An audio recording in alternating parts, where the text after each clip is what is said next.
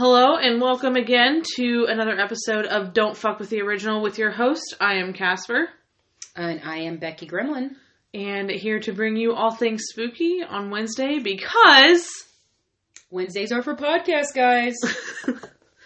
So we know that you guys are super excited about this episode. We're super excited about this episode. All about Ted Bundy.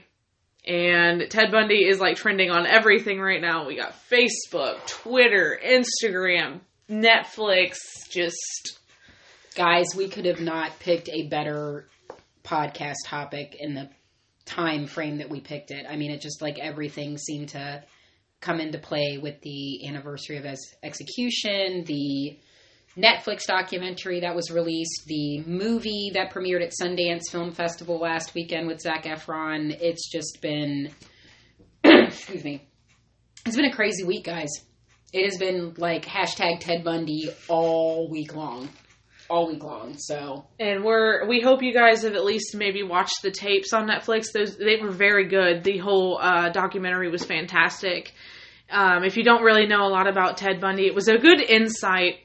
Excuse me. It was a good insight as far as to kind of his backstory a little bit, kind of, you know, more into his victims and things like that. I think it brought a good light to learning more about Ted Bundy. We're going to kind of go into a little bit more as far as his backstory because I feel like not a lot of people know a lot about his backstory. Yeah, the actual documentary on Netflix is called Confessions with a Killer, the Ted Bundy tapes. And they were actually recorded in 1980, not long after his conviction in 1979. So the tapes aren't actual confessions. What they were was a way of trying to get him confessed, but the reporter basically turned it around and said, if you were the killer, because at this time Ted was staunchly denying any of the murders, he basically posed it to him, if you were the killer, how would you commit these? And of course, Ted, being the narcissist that he is, took that and said, well, you know, obviously the killer is this, this, and this, and not to give the documentary away because I really want you guys to see it. You know, he was essentially describing himself and essentially describing how he was in the process of the murders. And literally there was like this beast inside of him that he was having to feed with each murder, this insatiable thirst that just couldn't be quenched that he described. So, and he even said that too. He mentioned, you know, it'll be fixed with this one, and then that happened, and then no, not yet. It'll be fixed with this one, and then that happened, and then this one, and that happened. And it was just time after time after time. He thought he was going to be able to get it quenched, and he just didn't. That, you know, maybe this murder will be the last one, or this murder will be the last one, and, you know, there ultimately ended up being roughly about 30 murders. And, yeah, that's something that we'll get into, too, as far as how many murders and all that good stuff, because we really, honestly, to this day, we still don't know. No, there is no conclusive number. No. So before we dive into Ted, we wanted to make an announcement, a surprise announcement, that... Dun, dun, dun! We have music. Yes, guys, it's coming. Next week will be our first episode where we actually have music. And we were going to kind of give a little hint as far as to what it is. And all I'm going to say is that it is no secret that we have decided to go to Salem this year. Yes. And that's all I'm going to say. It's a big trip coming up for us this year, guys. It is. It's going to tie in. That's a solid clue, too. So. Yeah. But we're very excited. Yep, we are going to start next week with our podcast theme music, and we're very excited to share that with you guys because we both. It's an artist that we both genuinely love. We have both been... Actually, Becky's been following him longer than I have. She introduced him to me. And the first song that she sent to me, I fell in love with him. He is an amazing composer. So next week we will tell you who he is and we will reveal our music. So we're very excited about that. Yeah, we're all for supporting independent artists, and what we do is similar. So, this is an artist that is independent, and we're just really happy that he's willing to work with us and that we get to not only promote his music and hopefully garner him more of a following than what he has, but, garner more of a following for us too. So we hope you guys enjoy it. We are super, super, super excited about it. Very excited. Yep. Very. All right. Well, I'm going to let Becky take a lot of the control on this one because Ted is her favorite. So she is going to be talking mostly, and I will let her go. You do your thing. I do my thing. Yeah, guys, we're gonna keep the conversation casual, but I kind of had a discussion with Casper as far as I just preferred to kind of be the lead on this one because I have my top favorites as far as my serial killers here, and Ted is definitely my number one. And when I say as far as my favorites, I don't know if I mentioned this on the first podcast, but I really considered a career at one point in my lifetime of being a criminal psychologist, and I was really inspired by a woman by the name of Dr. Helen Robinson. I may be screwing up that last name. I apologize, but Morrison. Oh my good God! Sorry, guys. It's been one of them days. Robertson, Morrison. Yeah, because those sound the same. They're very similar. They're very similar. They really are. So Dr. Helen Morrison is a very famous criminal psychologist that actually studied John Wayne Gacy specifically. She actually owns John Wayne Gacy's brain. He wanted her to have it after he was executed. So she was a really big inspiration for me. And it's not so much being fascinated with what they did. It's being fascinated with what makes them do what they do. Because in no way, shape, or form do we condone it in any way. And I know we've mentioned that several times, but we definitely want to bring insight to people who maybe are not aware of who these killers are and why they ultimately did what they did. The film that's coming out along with the Netflix documentary, Extremely Wicked, Shockingly Evil, and Vile, that is the movie about Ted Bundy that's coming out that Zac Efron, that we all know from the High School Musical Disney fame, will be playing the infamous Ted Bundy. And I just wanted to preface by saying before we get started that there's been a big thing recently now on social media, especially with the Netflix documentary and the movie coming out and all the scenes with Zac Efron, that in some way Ted Bundy is being glorified. Or people are making comments about, how hot he is or was or whatnot. And I think that kind of brings it all back to what drove this case and why Ted got away as much of what he did is because he was a good-looking guy. He was hot. He's exactly what everybody is saying about him now that everybody said about him then 40 years ago. Why women were flocking to his trial because they could not believe this very well put together, very good looking law student, psychology major would have anything to do with these brutal, horrific crimes of these young women. So we are really going to make a point to not only go deep into his background, but as much detail as we can in the allotted time of his murders, because I don't want to glorify him in any way, shape, or form. I want people to know that he ruined lives. This was a sadistic, manipulative, pathological liar that was a narcissist, that had an inferiority complex, that saw each and every one of his victims as objects and not people, and it was to justify a means by murdering them. So this was all very planned and calculated. He did not care about his victims. This is not someone that needs to be glorified or seen as hot or lusted after. He was a sadistic person.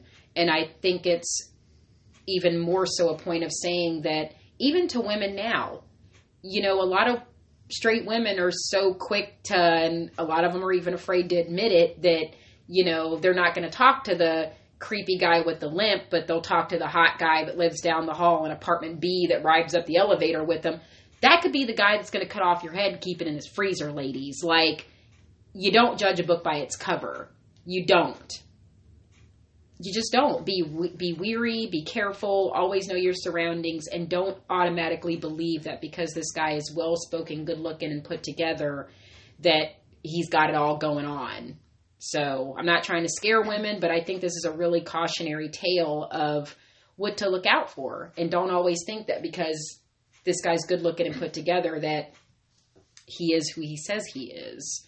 I'd also like to say, too, our hearts go out to every single one of the families that were affected by all of this, because I have to say there was a part in one of the documentary tapes that kind of got to me. I don't remember the exact girl's mother, but she was just sobbing, and she's like, I want him to get what's coming to him. And these parents lost their children, and it's just like we said before, who knows how many it is, truly.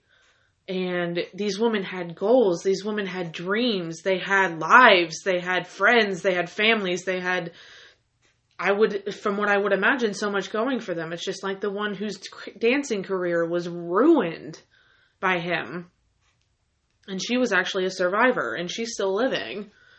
And my heart goes out to every single one of those families, because it is so devastating, because you kind of think it'll never be me. That would never happen to me. That would never happen to somebody I know. And I'm going to bring it up now. My own mother. Oh yeah, this is a great story, guys. She moved to Florida around 79. My mom had long brown hair, parted down the middle, beautiful. She was almost 20 years old, and she moved down there with her sister, my aunt, and she moved down there around like a year after he was caught. And because he was caught in Pensacola, and he committed his last murder in Jacksonville, and my mother lived 45 minutes away from his last murder. My mom was scared that he was going to break out. It was all over the news down in Florida, because he had broken out before. My mom was scared that was going to happen, because she's like, I'm his type. I'm 100% his type. He could come after me. So, I mean, I'm saying that to say this: don't judge a book by its cover. It could happen to you. It could happen to somebody you know. And my mom said, I'm glad I never met him. And I'm like, well, I'm kind of glad you never met him too, because if you would have met him, then I probably wouldn't exist. She would have been a potential victim. And I mean, listening to my mom actually being like, I was scared of him breaking out. Hearing someone that was that close to him at the time he was incarcerated.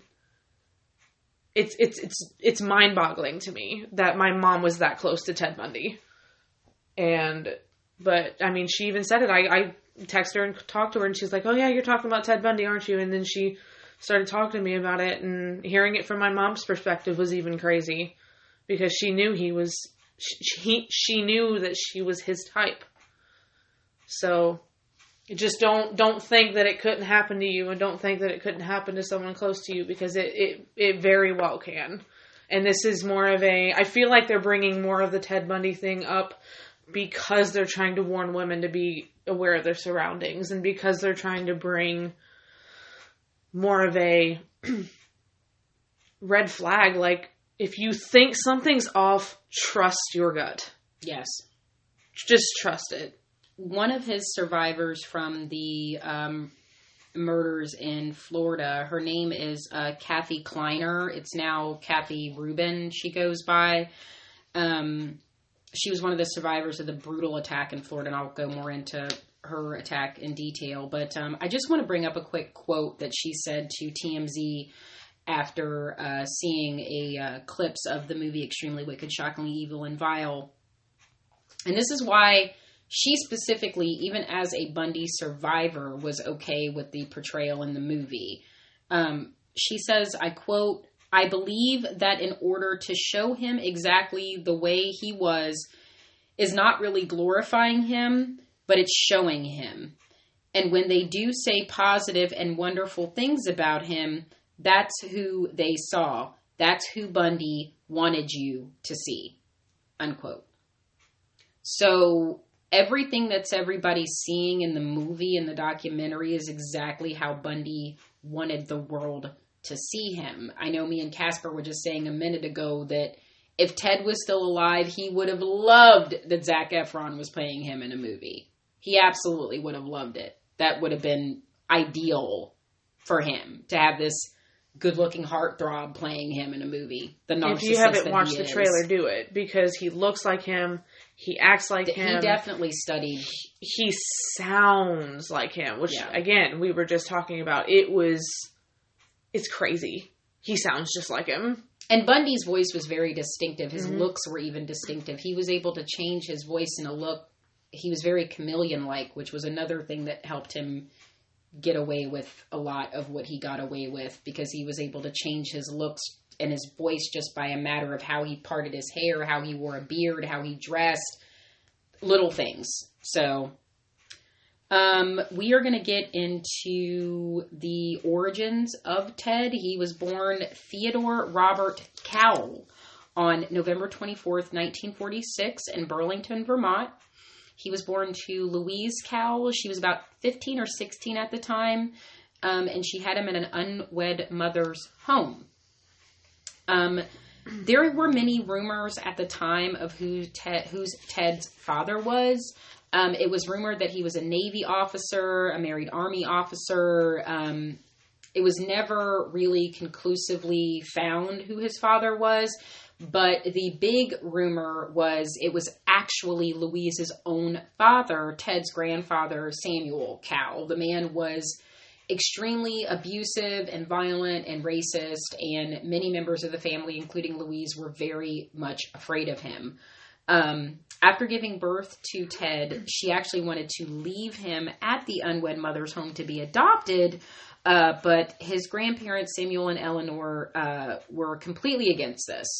And they wanted Louise to bring Ted home. So, which makes me kind of wonder, with him, if his grandfather was his father, why else would he want her to bring him home? He wanted his son home. Because they had girls. Louise had a sister named Julia.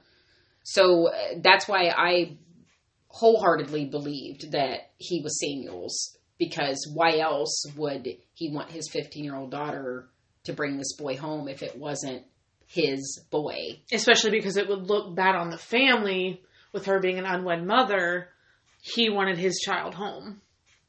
That's my opinion. I really feel like he was. You guys are talking, guys, we're talking about a moment in the, 1946. This isn't like Teen Mom. You're not getting a TV show if you have a baby at 16. You're like shunned from the world. It's like the worst thing you could ever do, especially since you don't know who the father is. So Louise did take him from the unwed mother's home. She ended up moving to Philadelphia, Pennsylvania to live with her parents at the time. And again, to avoid controversy surrounding having a baby so young, for the first about 5 or 6 years of Ted's life, he was raised to believe that Louise was his sister and that his grandparents were actually his parents.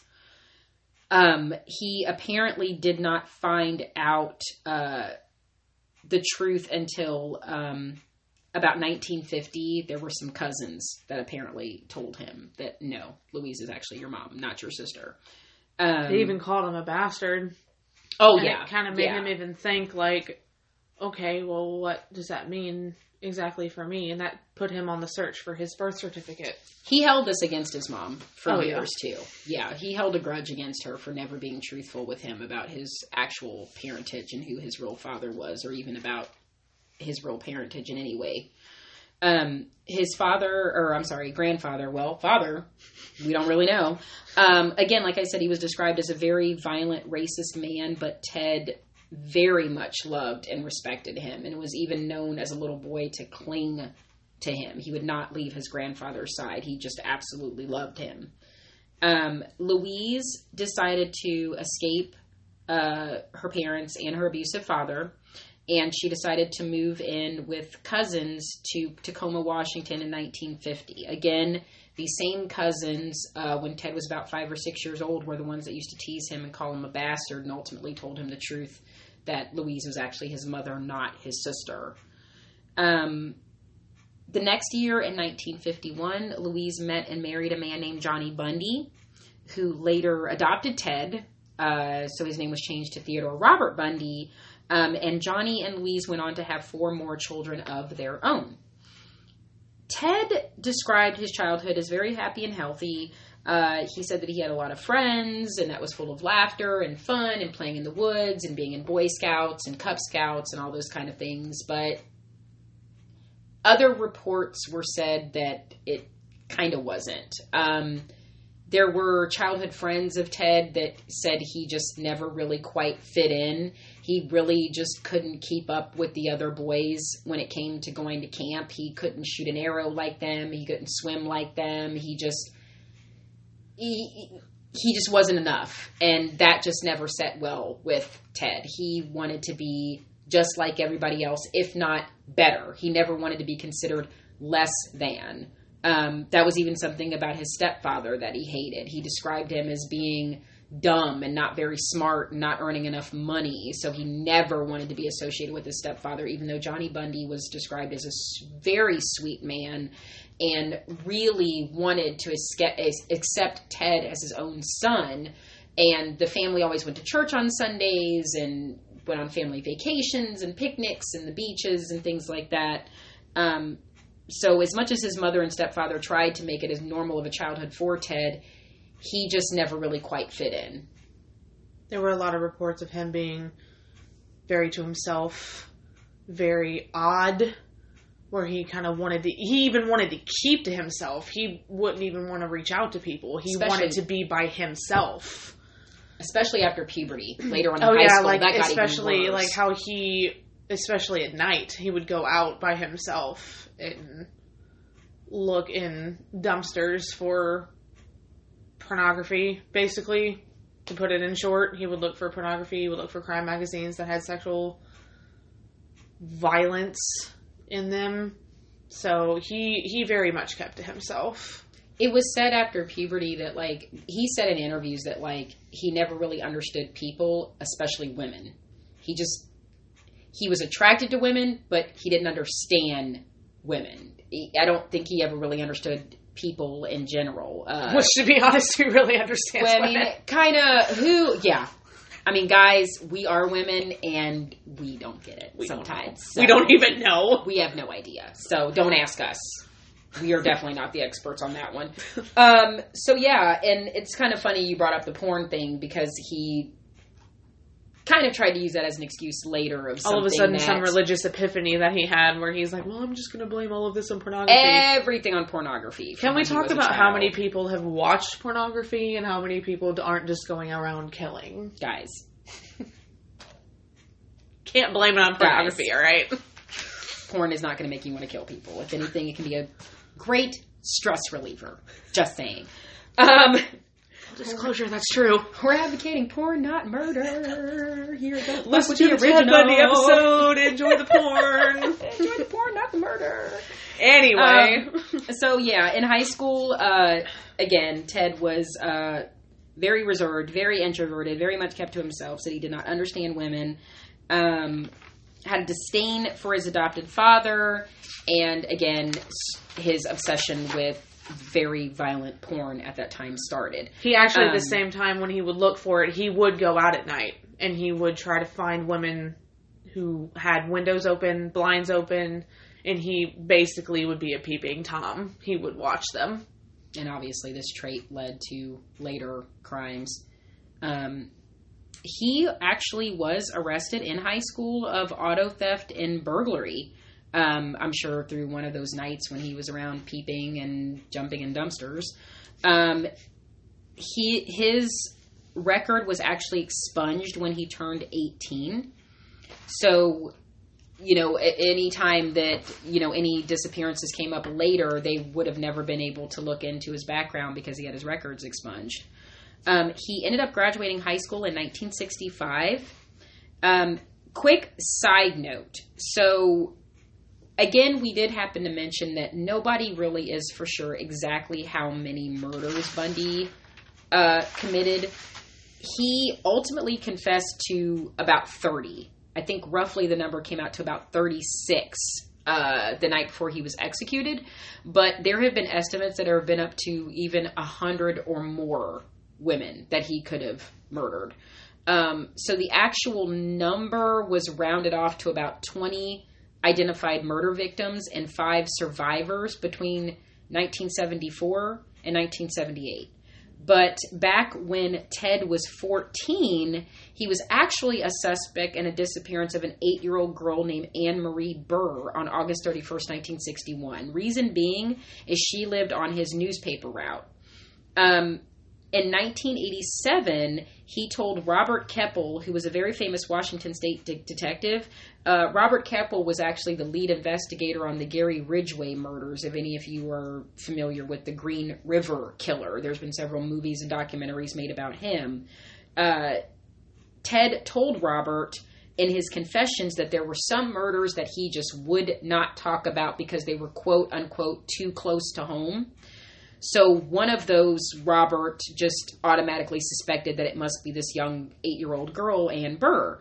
The thing is, Ted repeatedly denied any involvement in her murder. He never, ever, ever, ever stated that he had anything to do with it, even went as far as to write a letter to her family staunchly denying that he had anything to do with the murder. Later in 2011, there was actually DNA testing done on material that was found at the crime scene. It ultimately yielded any insufficient evidence compared to DNA matching that of Ted Bundy. So, yeah, I just thought I'd make that a little side note because we don't exactly know. It's suspected that he started in 1974, but there are still people to this day that believe that that 8-year-old girl, even though with this new DNA evidence, was potentially his first victim when he was 14. So getting back to him graduating high school in 65, he ended up enrolling in the University of Washington in 1966. A year after that, in 1967, he became involved with a woman named Diane. She has been known in books by the pseudonym Stephanie, but he referred to her in the documentary as Diane, so we can just assume that maybe that was her real name.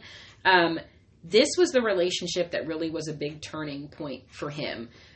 She was kind of this rich, sort of well put together, high class girl from California that Ted just became completely infatuated with. She was like everything that he wanted to be. This affluent family, she had money, she had a nice car, and he just was totally infatuated and impressed by her. Everything. She also had long brown hair, parted down the middle. And as we stated before, this kind of became Ted's sort of his profile, basically, of what he looked for in women. So he ended up actually dropping out of the University of Michigan 2 years later in 1968, and he worked a series of minimum wage jobs. In order to impress Diane, he kind of got involved in politics a little bit. He volunteered in Seattle, Washington for Nelson Rockefeller, who was the 41st vice president under Gerald Ford. He also attended the Republican National Convention in Miami, Florida in 1968. Shortly that same year, Diane, apparently unimpressed, moved back to California and ended the relationship with Ted. This apparently devastated him. She said that he was extremely immature and that he lacked ambition. So that ended up becoming kind of the turning point in his life. It's been stated that this may have also, again, contributed to physical attributes that Diane shared with his victims. After that breakup in 1969, Bundy traveled to Colorado. He visited relatives in Arkansas, and then he went all the way east that summer to Philadelphia. He actually attended Temple University for a semester. There's another quick side note. In the Philadelphia area in the summer of 1969, there were actually 2 murders that happened that year. There were 2 women, Susan Davis and Elizabeth Perry. They were both college friends, age 19. They were stabbed to death on May 30th, 1969. Their car was found near the Garden State Parkway near Atlantic City, New Jersey, and their bodies were found in a wooded area nearby.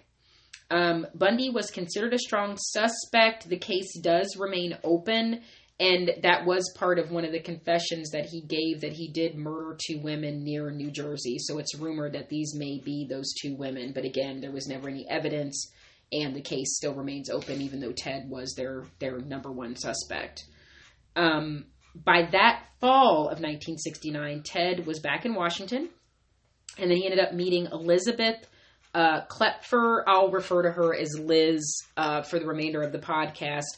Again, this was another really big relationship. There's kind of 3 women that we'll probably touch base on throughout Ted's life that kind of played really significant roles. Diane kind of being that one that was totally unimpressed, that shared those physical attributes. And then next, Liz, who he met in 1969 at a bar. She was a divorced mother of 1 that was from Utah that worked at the University of Washington. She fell madly in love with Ted. She was very impressed by his looks, by his charm, by his charisma. But there were a few signs, even early on, that just something wasn't quite right about him. He would go into these just like weird fits where if she did something that he didn't agree with, he would just lock her out of the house for no reason, and he would leave her outside for hours.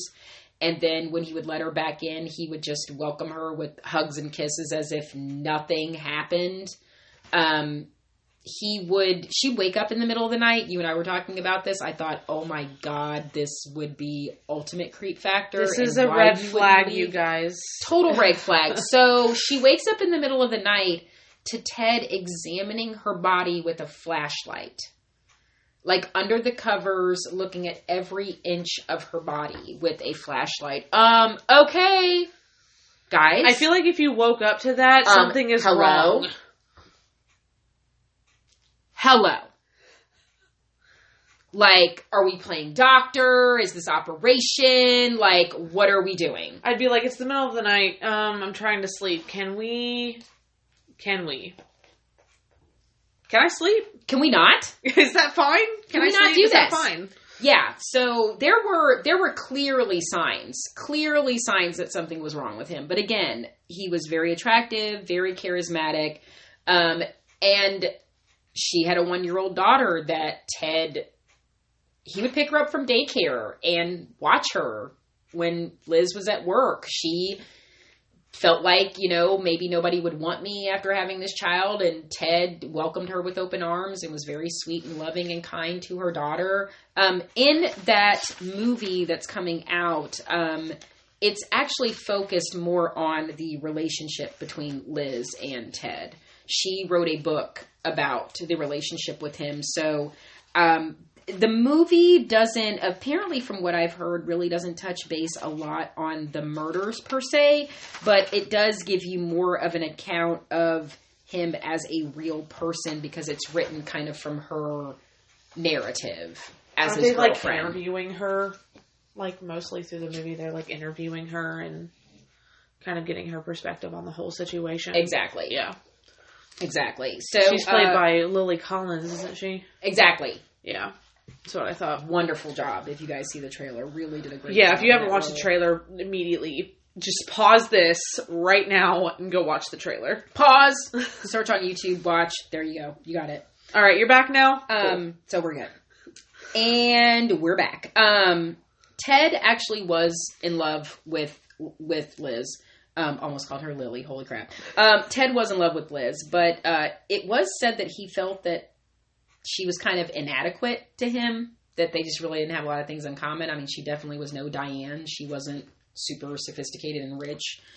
So in the mid-1970s, more focused, Ted actually decided to re-enroll back in college. He went back to the University of Washington, and this time he majored in psychology, of all things. He was an honor student. He was very well liked by professors. And around this time in 1971 in Seattle, Ted worked at a suicide crisis hotline center. He, at that time, worked with a woman named Anne Rule, who went on to become a criminal author. She wrote about different true crimes. She wrote the most definitive Bundy biography. It's a book called A Stranger Beside Me. I read this book years ago. If you guys ever get a chance to get a hold of this book, it is amazing. It is a really amazing firsthand account to someone who knew Bundy personally. And she later worked as a Seattle police officer. And like I said, she's written a lot of other crime novels. So this woman really knows her stuff. She described him at the time as a very kind person, just as everybody else did. Really kind, charismatic, good-looking guy. In 1972, he graduated from the University of Washington with a degree in psychology. He again became involved in politics. He was campaigning for the governor of Washington at the time, Daniel Evans, who was trying to get reelected. He was working for the chairman of the Washington State Republican Party.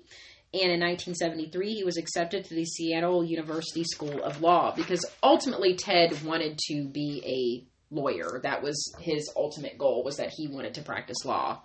That same year, while he was in California, he actually got hooked back up with Diane. He was there for the Republican Party. She, at this time, I guess, was really impressed by him. He had graduated college. He was in politics. She's like, he's looking kind of good now. So I think I'm going to give this a shot. And he was dating her while he was dating Liz. He was known to cheat on Liz a lot. So he definitely was no model boyfriend on top of being a sadistic necrophiliac serial killer. And also, neither of the women knew the other one even existed. Mm-mm. They weren't even aware. So he had manipulated them to the point where he was literally dating both women. Yeah. At the same time. Yeah.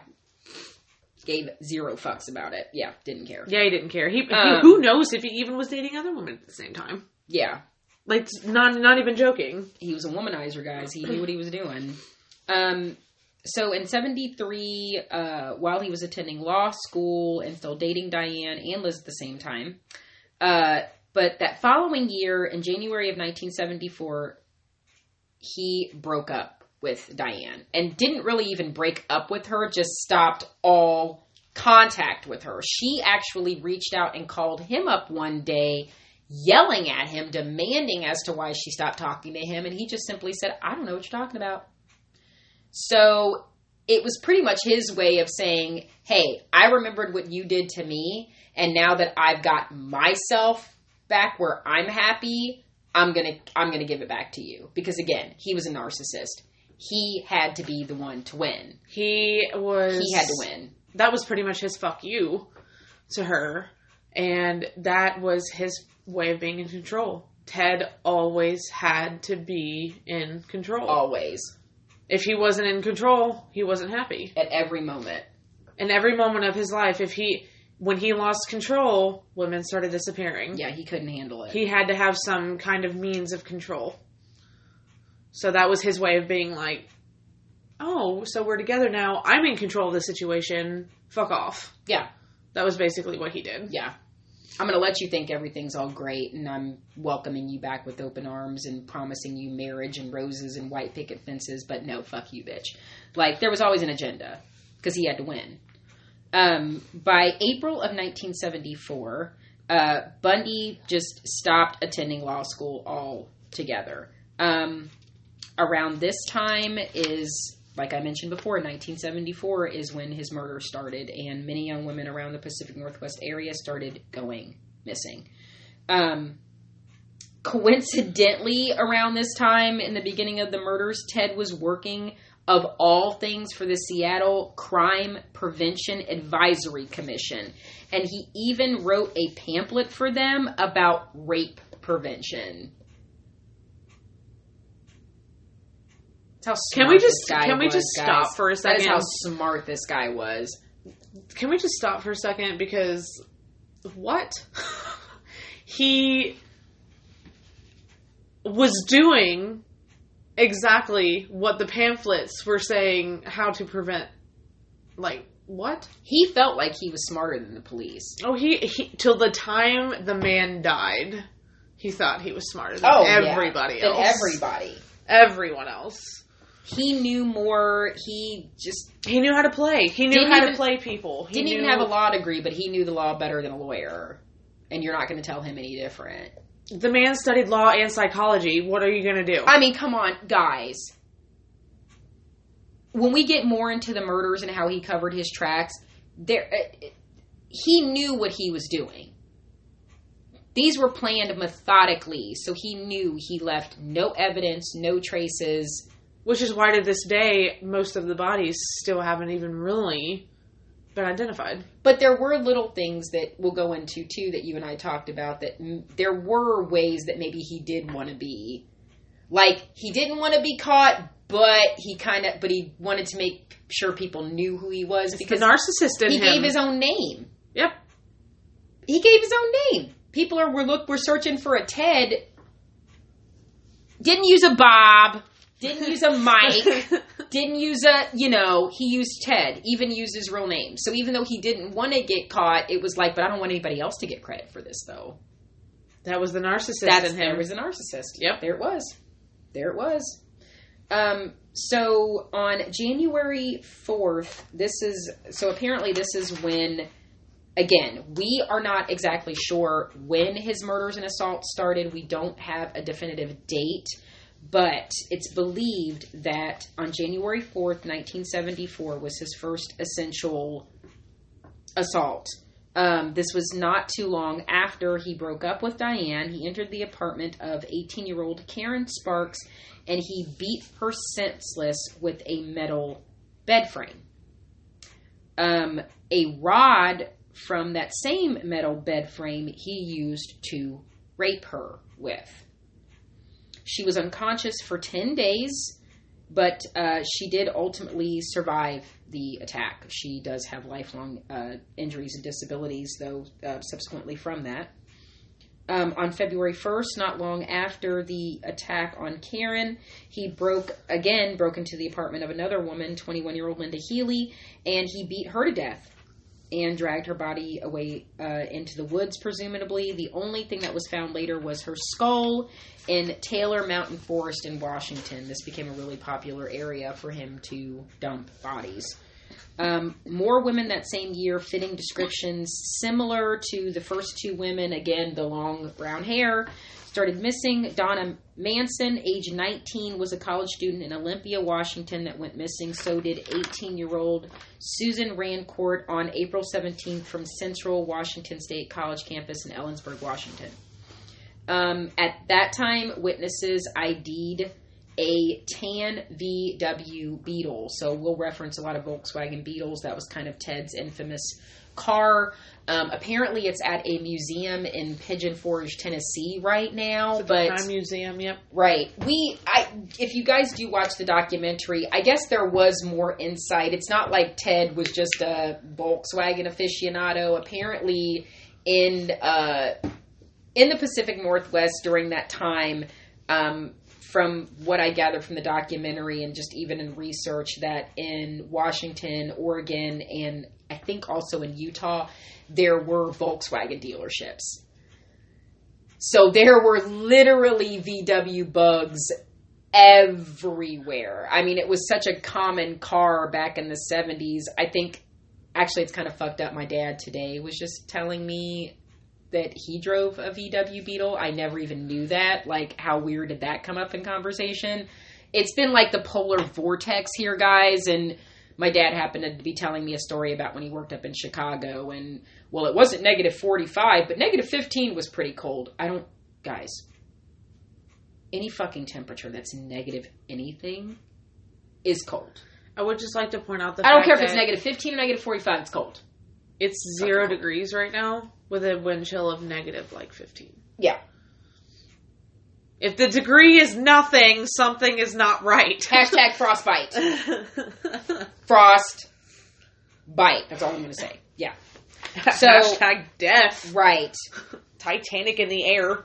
So that's why I wanted to make a point of saying about the VW Beetle. I know that's kind of his infamous car, but there was a reasoning behind it. There were a lot of dealerships around that time. They even mentioned that in the documentary. In the documentary, Yeah. they said, weren't there like 45,000 of them driving around at the time or something like that? Yes.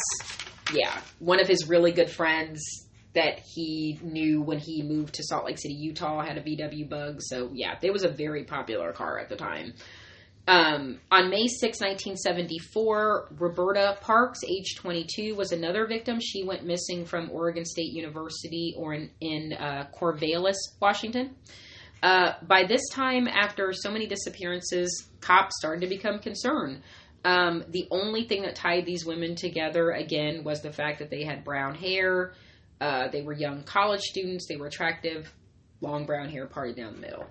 On June 1st, Brenda Ball, age 22, went missing after leaving a bar near Seattle-Tacoma International Airport. She was last seen talking to a man that had his arm in a sling. That was another thing that Bundy was well known for. He would feign injuries. He would either have his leg in a cast or his arm in a cast. And, you know, you see this good-looking guy that's like, oh, hey, can you help me out here? And I was actually mentioning this to someone a few days ago. The movie Silence of the Lambs was a perfect movie as far as profiling serial killers. And there was a handful of serial killers that were used to profile and ultimately create this fictional character in the movie Buffalo Bill. Well, there's a specific scene in the movie where he has a fake cast and his arm in a sling, if you remember, and he's trying to get that girl to help him move a couch into his van, and he kidnaps her. Like, that right there, guys, came directly from Ted Bundy. That came directly from him. That was something that he repeatedly used as a ruse to kidnap women. Not long after June 11th, another University of Washington student, Georgianne Hawkins, she was 18. She vanished from her boyfriend's dorm. They never found a trace of evidence. Witnesses later saw that same tan VW Beetle. This time it was a guy in a leg cast, not an arm cast. Around this time, that same year, Bundy met another woman that's going to play a very pivotal role in his life. Remember, we told you guys there's three altogether: Diane, Liz, and then now Carol Ann Booth. She was a divorced mother of two that was working in Olympia, Washington at, you guys are not going to believe this, she worked at, and Ted also worked with her. Again, we said he worked at a suicide prevention hotline, wrote a pamphlet about rape prevention. He worked at the Department of Emergency Services. This is a state agency that's involved in the search for missing women. So not only did he work for rape prevention, he worked for an agency that was looking for the women he took. Guys. Just try to grasp that for a second. You talk about someone that knows what the hell he's doing. And gave, again, zero fucks. Zero. The guy was a narcissist. He did not care. Didn't care. Did not care what he was doing. Didn't care. Carol Ann ended up becoming a very important woman in his life for the next six years of his life. She really played a pivotal role and did a lot for him, and we're going to definitely get into her later. That's a crazy story between those two. In 1974, in the states of Washington and Oregon, people became on high alert after the assault of Karen Sparks, the poor woman that he beat with the metal rod, and then the 6 women that had been missing during this time. Law enforcement was really pressured. They literally had nothing. Ted was so good about covering his tracks. The guy later when he confessed to murders, he would say how he would purposefully take the clothes off and either burn them or dump them in trash bins or Goodwill bins. He never left evidence. He always changed his appearance. Even though there were some dumb things that he did other things that were incredibly intelligent to make sure that he definitely was not going to get caught. Like, he just mastered them. He knew what he was doing. Definitely knew what he was doing. Ultimately, everything culminated in July of 1974, specifically on July 14th. There were 2 women that went missing, and I've been trying to practice this word, guys. I believe it's Lake... I think it's Sammamish. Lake Sammamish or Sammamish. If you live in Washington State, please feel free to reach out to us on Twitter. If we fuck the name up, we apologize. We're trying. We are trying. And it's in a town in Washington called Issaquah. Yeah, I tried to attempt that. Again, we're trying. So, there was a man calling himself Ted that was, again, near this tan VW Beetle that people ID'd all around this lake during that weekend. He approached Janice Ott, age 23. There were witnesses that saw her with him. She later went missing. A few hours later, so did 19-year-old Denise Nasland.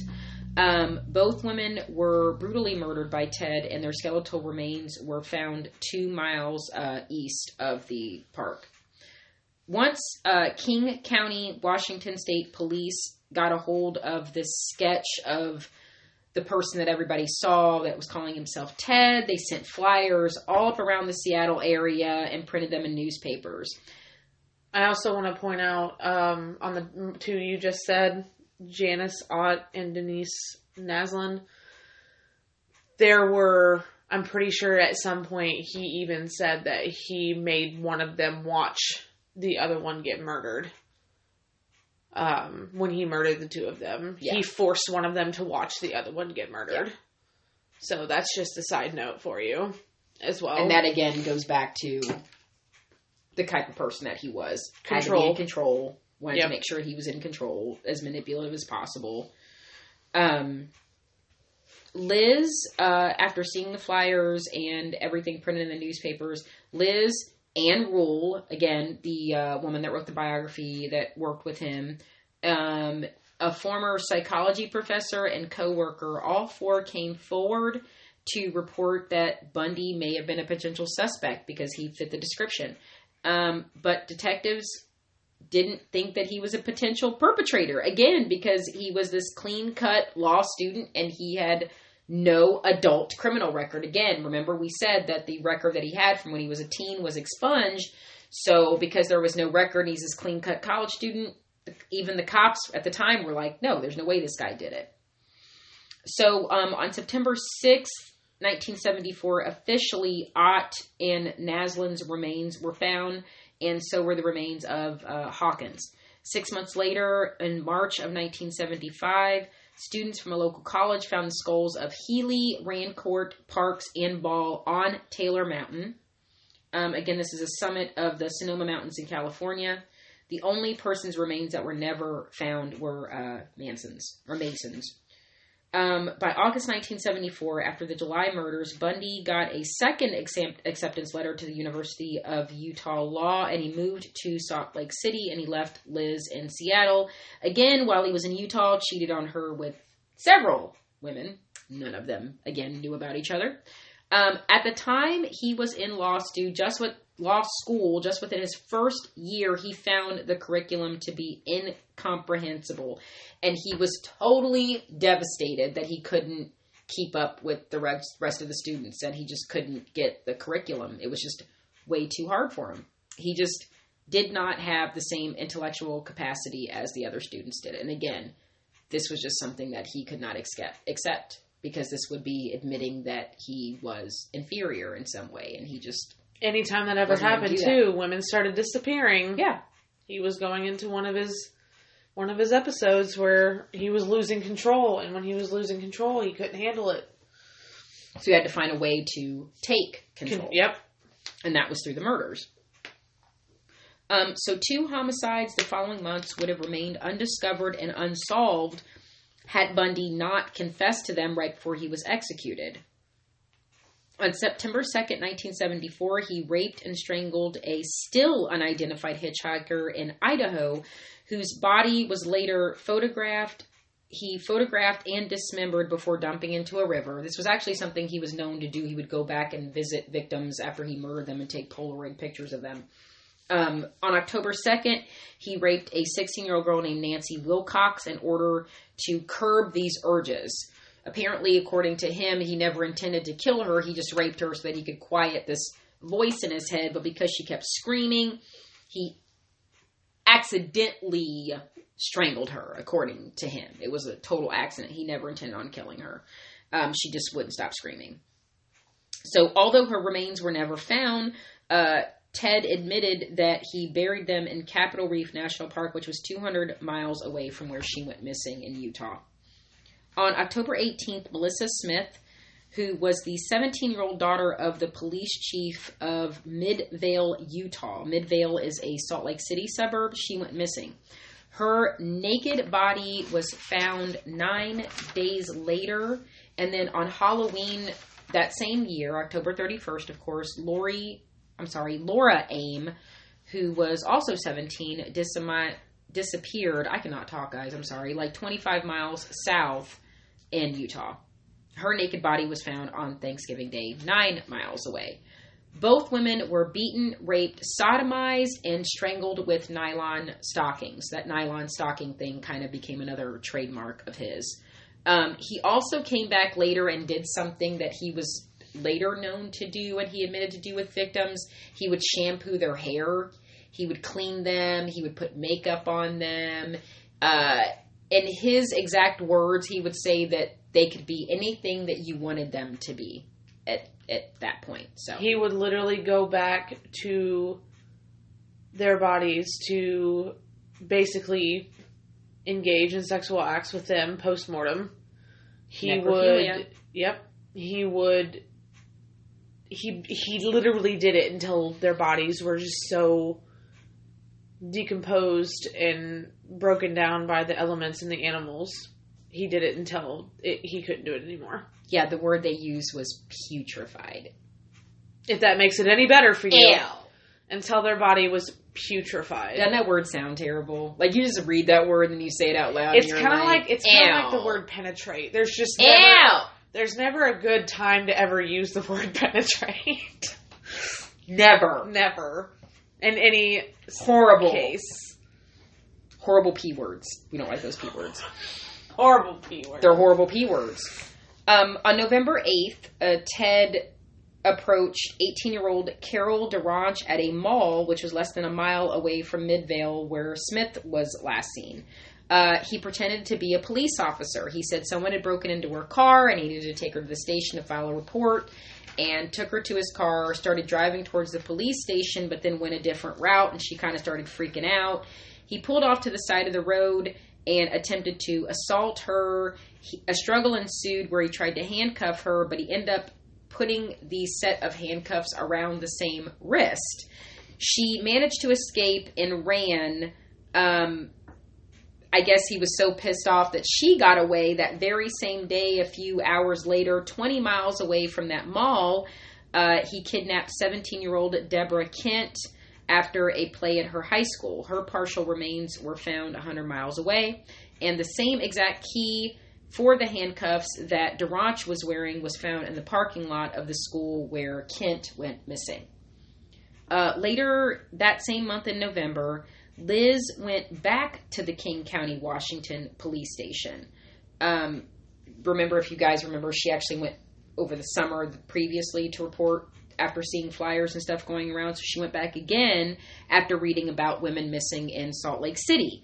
A detective interviewed her in detail, but even by that time, witnesses from the Lake Sammamish, where Ott and Naslin went missing and were ultimately murdered, they were not able to identify Bundy in a lineup. So even witnesses then. So, you know, they interviewed Liz to the best ability, but even at that time, they had little to go on. He was still added to a list of suspects, but again, there was no evidence to link him. In January of 1975, Ted came back and spent a week with Liz in Seattle, but she never told him about reporting him to the police. In early 1975, Bundy began shifting focus to Colorado, where on January 12, 1975, he kidnapped 23-year-old registered nurse Karen Campbell at the Wildwood Inn in Snowmass Village, Colorado, and her naked body was found a month later down a dirt road near the hotel. She had been bludgeoned to death. 100 miles from Snowmass, on March 15th, Ted approached 26-year-old Julie Cunningham, again with his old standby on crutches and a leg cast, asking for help to his car, where he ultimately handcuffed her. He sexually assaulted her, strangled her to death, and dumped her body 90 miles away. On April 6th, 25-year-old Denise Ulverson disappeared near the Utah-Colorado border. Bundy stated that he threw her body into the Colorado River, but it was never found. On May 6th, a month later, Bundy kidnapped 12-year-old Lynette Culver from outside her school in Pocatello, Idaho, where he later sexually assaulted, drowned her in a tub at his hotel room, and disposed of her body in a river north of town. So, again, a lot of you women that are like, oh, well, he's hot. No, he went after babies, little kids. She was 12 years old, guys. Keep that in mind. In June of that same year, Bundy was back in Seattle. He was with Liz, where they actually discussed getting married that Christmas. She was still considering even wanting to be with him after what she knew. She did later go back to the police, reported him again at this time. Or no, I'm sorry. She didn't go back to the police yet. Not around this time. He was actually dating Carol Ann Booth around this time. Same time he was dating Liz. Again, neither one of them knew about each other. Carol Ann would go and visit him in in Salt Lake City, Utah. He would go back to Seattle to see Liz. Neither one of them knew anything about each other. Long story short, this man got around. Oh, yeah. For real. On June 28th, 15-year-old Susan Curtis vanished from Brigham Young University in Provo, Utah. Her body, along with Wilcox, Cunningham, Ulverson, and Culver, were never found. So, again, this is why we really don't have any idea how many women he actually did murder, because not only did he lie about it or wasn't completely truthful about it, a lot of bodies were never found. So we don't know. In August of 1975, Ted Bundy was actually baptized as a member of the Church of Jesus Christ of Latter-day Saints, even though he never attended services and obviously didn't practice any of their ideals. He was later excommunicated. Big surprise, after his arrest in 1976. Later that same month in August, he was arrested after leading Utah Highway Patrol officer on a high-speed chase after he was found cruising a neighborhood, probably potentially looking for another apartment or house to break into. When he told officers that he was lost, but they found a lot of suspicious items in his car, they found a ski mask, pantyhose, a crowbar, handcuffs, trash bags, rope. They found an ice pick. All of these Ted apparently had an explanation for, which I don't know how you would explain having a ski mask in your ice pick. And sometimes I just like to wear it around. I just enjoy wearing my ski mask to the store. You know, when I'm picking at ice, guys, flies back in my face, and I need this ski mask on. So, gotta do it when I'm scraping my car. Gotta do it. I need it. I need it. It's life. Yeah, I don't know how you explain that. That must have been a slow day at the police station. A detective later remembered Ted's car and his description from the kidnapping, as well as when Liz called the police. When they searched his apartment, they found a brochure with a ski resort and a check next to Wildwood Inn. Now, if you remember, this is where Karen Campbell went missing in Snowmass. But still, all of this was considered circumstantial. There wasn't sufficient enough evidence, so Bundy was released. Salt Lake City police did end up placing him on a 24-hour surveillance, and officers from Salt Lake City flew to Seattle to interview Liz. So I apologize. This is the time that this would actually be the third time now that Liz has spoken to the police. Also, side note, when they missed the evidence, they didn't have sufficient evidence for him. They missed an entire box full of photos that he took of all of his victims. Yeah. And he even told them later, he said, you missed that entire box. And as soon as he was released, he immediately destroyed those photos. And this is why we said, too, he felt like the cops were stupid. Things that they overlooked. It was an entire box of pictures of all of his victims. He felt like he was smarter. You guys missed that? Really? It's almost like I left it in plain sight for you to find. I feel like he did leave it in plain sight, especially for him to later be like, you missed a whole box full of photos of the victims. I feel like he wanted to be like, you bunch of dumbasses. I had it right there. He felt like he was smarter. And maybe in a way he was, you know? I think it was the elements of the time. I think it was the elements of him having the psychology major and the law major. It was just a lot working for him and a lot working against the cops, unfortunately. I mean, guys, you have to remember, this is 40 years ago. There was no CSI. There's no phones. There's no computers. You know, by the time you're getting tips and leads in from anything, especially, you guys have to remember, he didn't stay in one place at one time for too long. He would have so many victims here, so many victims there, and a lot of these states were not communicating with each other. You know, ultimately, it was Liz that came forward and read reports of stuff that was going on in Utah that sounded very similar to what happened in Washington, and she's like, we're putting two and two together here. Like, they're even describing the same car and the same guy named Ted. It's like, something can be chalked up to a coincidence, and other things, it's like, okay, come on now. Like, this is to the point of just ridiculousness. So when they flew to Washington to talk with Liz, she started saying that she found things in his apartment and in her home that just did not make sense.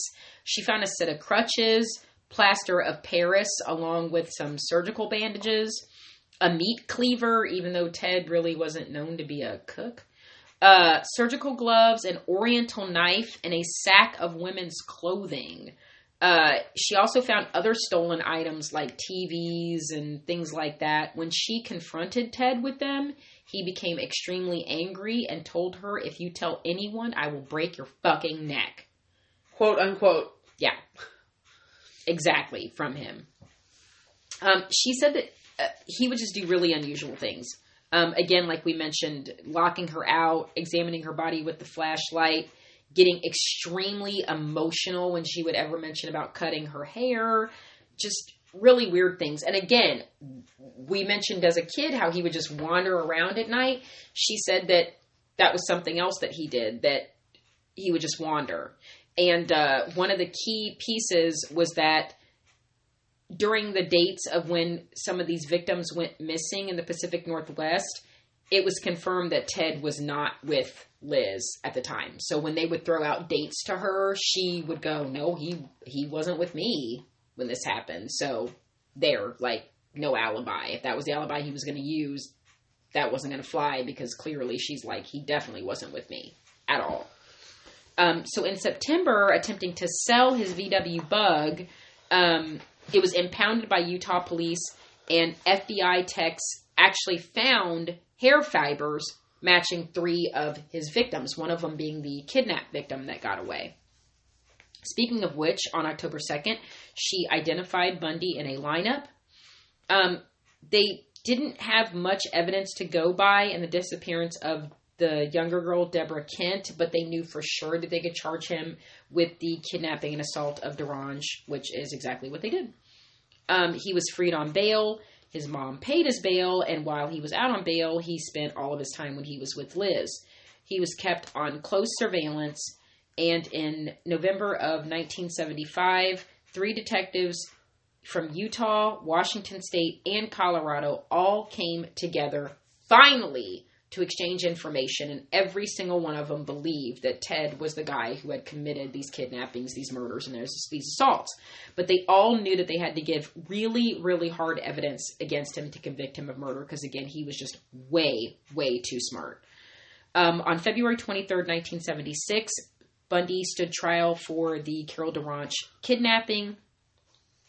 In October, he was charged in Colorado with Karen Campbell's murder. The judge in the case of DeRange found him guilty of her assault and kidnapping, and he was sentenced to a maximum of 15 years in prison. For the Karen Campbell murder in Colorado, he waived extradition proceedings and was transferred to Aspen in January of 1977. On June 7, 1977, he was transferred to Pitkin County Courthouse for his hearing. He had elected to act as his own attorney, so even though he was a suspect in a murder case, he was not shackled or handcuffed at all. Hello? I mean, almost like, and virtually had no supervision whatsoever either. Okay, I understand that when you want to be your own lawyer in a case, they're going to give you a little leeway, but if you're on trial for murder and people think you've committed, how many are we up to now?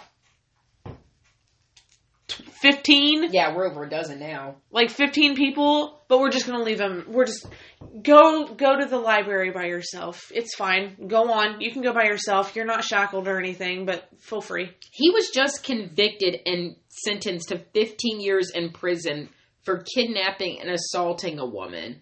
He is a suspect, and like we stated, well over at least a dozen murders and kidnappings. But we're not putting those handcuffs on. You're fine. He's fine. You're fine. He's not going to do anything. He's fine. He's okay. So during the recess, he was permitted to visit the courthouse law library, which was on the second story. And again, like we said, wasn't shackled, wasn't handcuffed, had virtually little to no supervision whatsoever. He subsequently jumped from the second story window of the courthouse. He shed the outer layer of clothing he was wearing at the time and ran through the streets of Aspen until he got into the woods and the mountains. He ended up eluding capture for 6 days, where he stole food and clothes and water along trails. He also sprained his ankle when he did that. He did get injured when he hit the ground, which, fun fact, side note, he actually prepared himself in his cell to hit the ground because he was planning on trying to escape at some point. He would never tell anybody about it. He was planning on trying to escape, so what he would do is he would jump from his bed to the floor extremely hard. So he was preparing his legs to hit the ground at basically from a really high point if needed. That's right. And that's when he saw his opportunity, and that's why he did it, although he did actually sprain his ankle when he did it. Yeah, and that's ultimately there were roadblocks everywhere. So when he realized that he was not going to get out of Aspen 6 days, on that 6th day, he stole a car, was driving back towards Aspen, ended up getting pulled over because he was weaving in and out of traffic because he was in so much pain from his ankle. This is traffic violation number 2. Yep. Ted Bundy was a horrible driver. Do you guys remember me saying that? I think the last time that, he just was, not a good driver. Yeah. If Bundy would have gone to driver's ed, then maybe he would have gotten away with it. Think about the fact, though, that if he actually wasn't a bad driver, he might have legitimately gotten away with all of it. Guys, I look back on a lot of murders and crimes and stuff that I've researched just in my own day-to-day habits and just for my own curiosities. And so many of these criminals are just so fucking stupid. I mean, they either blatantly do things where you're just like, dude, what? It's kind of like when you're watching a crime show. You aren't even trying. And they're touching something and they're not wearing gloves and you're like, ugh! You're giving them hints. You're like, what are you doing? Why aren't you wearing gloves? Gloves. And then you're stressing out, pulling out your hair and screaming at the TV. And you're like, I could have done this better than you. Yeah, I would be way better at this than you. You're leaving evidence everywhere, dude. What are you doing? Everywhere. This is terrible. This is unacceptable. So anyway, after 6 days, Bundy did go back to jail. But he just wasn't having it. He was not content with staying put. He wasn't going to be in jail. That just wasn't going to happen. So again, he started planning his escape. He ended up obtaining a floor plan of the jail, a hacksaw blade, $500 in cash that was smuggled in by none other than Carol Ann Booth. Remember I think it's actually Boone. Is it Boone or I Boone? think it's Boone. Boone? Carol Ann Boone. Boone. You're right. It is Boone. Boone. Sorry, guys. Boone. Carol Ann Boone. Apologies. At night, when prisoners showered, Ted would saw a 1-foot hole into the ceiling of the cell. Now, there actually were apparently later reports of people hearing things, but they went completely unwarranted. They're just rats. Really big rats. An actual full-size man stumbling around in the ceiling. It's just rats. Don't worry about it. It's all good. Full-size man rat. I feel like it should have at least been looked at. I feel like a lot of this could have been prevented. Guys, there's so much where it's like, I just can't even.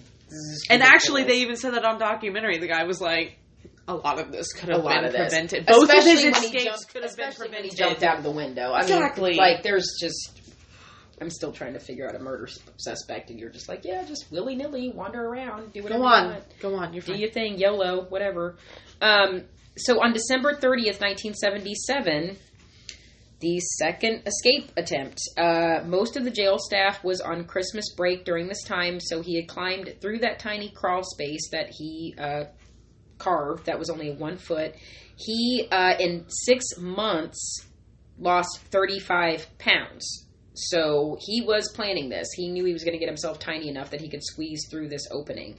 He was able to climb through the ceiling of the chief jailer's apartment. He stole some of his street clothes and walked right out the front door. A free man. He later stole a car that broke down. A passing driver gave him a ride 60 miles away. From there, he caught a bus to Denver and then a flight to Chicago. 17 hours later, on December 31st, he was finally discovered that he had escaped the Glenwood Springs jail in Colorado. I think it's a little late. I mean, took them that long, guys. He made it all the way to freaking Chicago, too. He stole a car, hopped the bus, and a flight, all in this time. I mean, yeah, it's beyond me. So, from Chicago... He, I don't know why I thought this was funny, like a little side note, Ted was a college football fan. He traveled from Chicago to Ann Arbor, Michigan on January 2nd, 1978. He decided to watch the Rose Bowl at a local bar because his alma mater, the University of Washington, actually ended up beating Michigan, which the University of Michigan is in Ann Arbor. So his alma mater beat Michigan in the Rose Bowl that year. So he just had to watch that before he made his way down to Florida. On January 7th, he drove to Atlanta, boarded a bus, and then ended up in Tallahassee. So this is kind of like the end of the murders here once he gets down into Florida. He rented a room at a boarding house under an assumed name. It was near the Florida State University. After he was unable to gain legitimate employment because he would have had to show an ID and that would have ultimately given up his ruse, he reverted back to stealing credit cards and purses. So, like I said, guys, these are the final murders that he commits once he gets down to Florida. This is what we actually went over last week with the Chi Omega murders in 1978. Yeah. Because this is the year it happened. Yeah. I didn't really go into a lot of detail at the time about the murders, but again, guys, this was January 15th, 1978, the Chi Omega sorority house, which was on the campus of Florida State University. That night, he bludgeoned to death 21-year-old Margaret Bauman. He also choked her with a nylon stocking.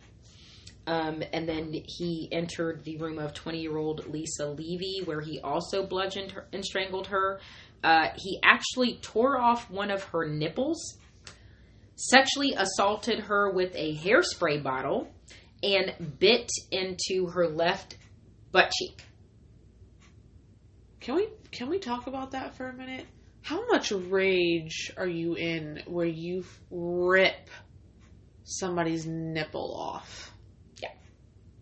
Like, what good God in heaven. Like, Still think this guy's hot? When you really sit down and think about what happened to these girls. This is why I wanted to go into detail, guys. This is why I wanted to go into detail. Because I am really getting sick and tired, and that's why full disclosure at the start of this, I'm really getting sick and tired of people saying that he's being glorified. This is not someone that needs to be glorified. And I don't think he's being glorified either. Things. He did horrible things. It's people, I don't think the movie's glorifying him. I don't think the documentary is glorifying him. I think these are people out there that think they're being funny by saying, oh my God, he's so hot. Oh my God, look how dreamy he is. This is why I wanted to make a point of when I did this podcast that I wanted to go in depth as much as I possibly could to what he actually did to his victims. The youngest one that we know of being 12 years old, guys. So, yeah. There were actually two 12-year-olds. Yeah. We're coming up on another one here. Yeah, they're sick person. Babies. Come on, guys. Babies. Yeah, sick person, guys. So, that was the, again, going back to biting her in the left butt cheek, this is actually a side note. So that bite was evidence used against him later in trial. There were dental impressions that were taken that matched. He bit so hard into her left butt cheek, guys, that it actually left a dental impression. Again, like Casper said. Did he bite her twice?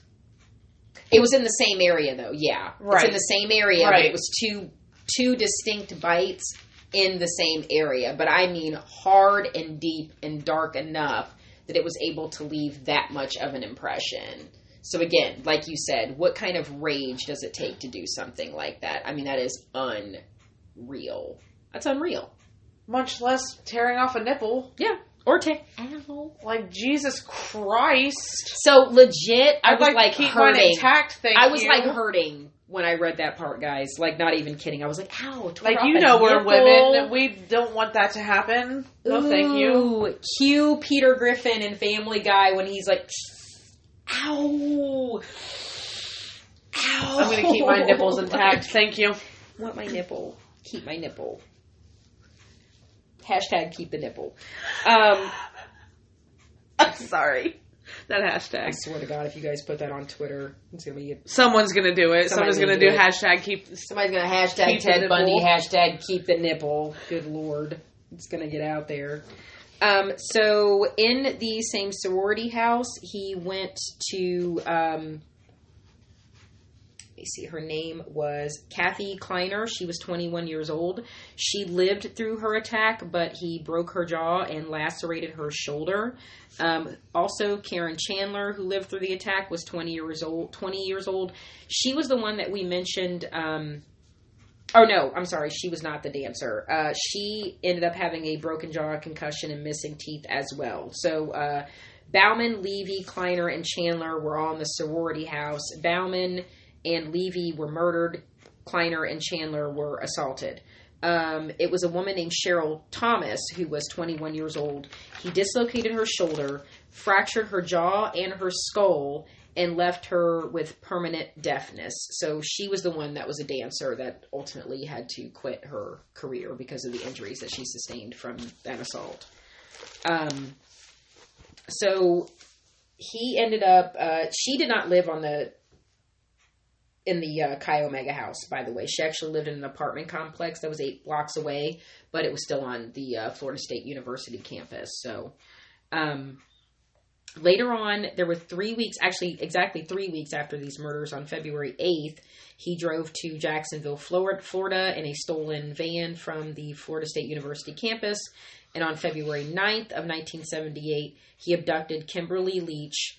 Again, like we mentioned, this was another 12-year-old baby from her school in Lake City, Florida. He strangled and raped her. And then her body was found 7 weeks later in a park 35 miles away from the city. So it actually took until, it wasn't very long, about 6 days later, he was in another, he loved his VW Beetles. He was pulled over February 15th, 1978, again, for a traffic stop. We are at number 3. God, Ted. Okay. We are another traffic stop. Again, very suspicious items found in his car. There were IDs from the students, disguises, stolen credit cards, all other kinds of things. And this ultimately led to his arrest. He ended up standing trial in Miami in June of 1979. And this would have been for the Chi Omega murders and the assaults. His public defender negotiated a plea deal for him. Originally, he was to plead guilty in exchange for a 75-year sentence. So this would have been able to ultimately avoid the death penalty for him and even possibly, have an appeal at some point if he was ultimately seemed unfit to stand trial. Because there was a lot brought into question about Ted Bundy's mental state, which was something that, he was interviewed by psychiatrists and psychologists, and he just scoffed him off. Again, he was too smart. He knew everything. Which I kind of want to bring up a part where, they even said in the documentaries where people are deeming him as just purely evil. I want to point out that he was a very mentally sick man. He was actually looked at by a psychologist, and she believed him to have bipolar. And I truly believe that if you just go back and just look at his outbursts and he had manic depression, he had manic outbursts, he was literally the textbook definition of a manic bipolar. Oh yeah, Liz would describe episodes that he would have. So I just want to say, I do not truly believe that he was legitimately evil. I think he was just very mentally ill and did not want help. He wouldn't get help.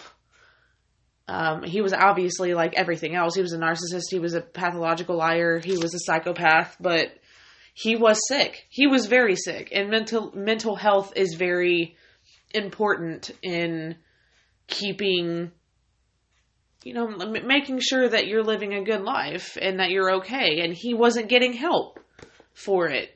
He was just completely not medicated and just going off on his...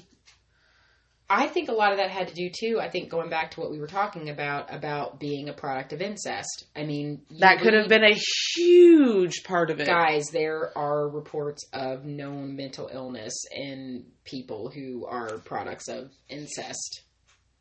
That he had about code is all fucked up, so... He had all kinds of mental illnesses, but that was, I feel like, his most predominant one was bipolar. Narcissistic disorder, bipolar disorder. Oh, yeah. Yeah, very much so. So I just wanted to bring that up, that I don't think he was evil. I think he was just very ill. Very mentally ill.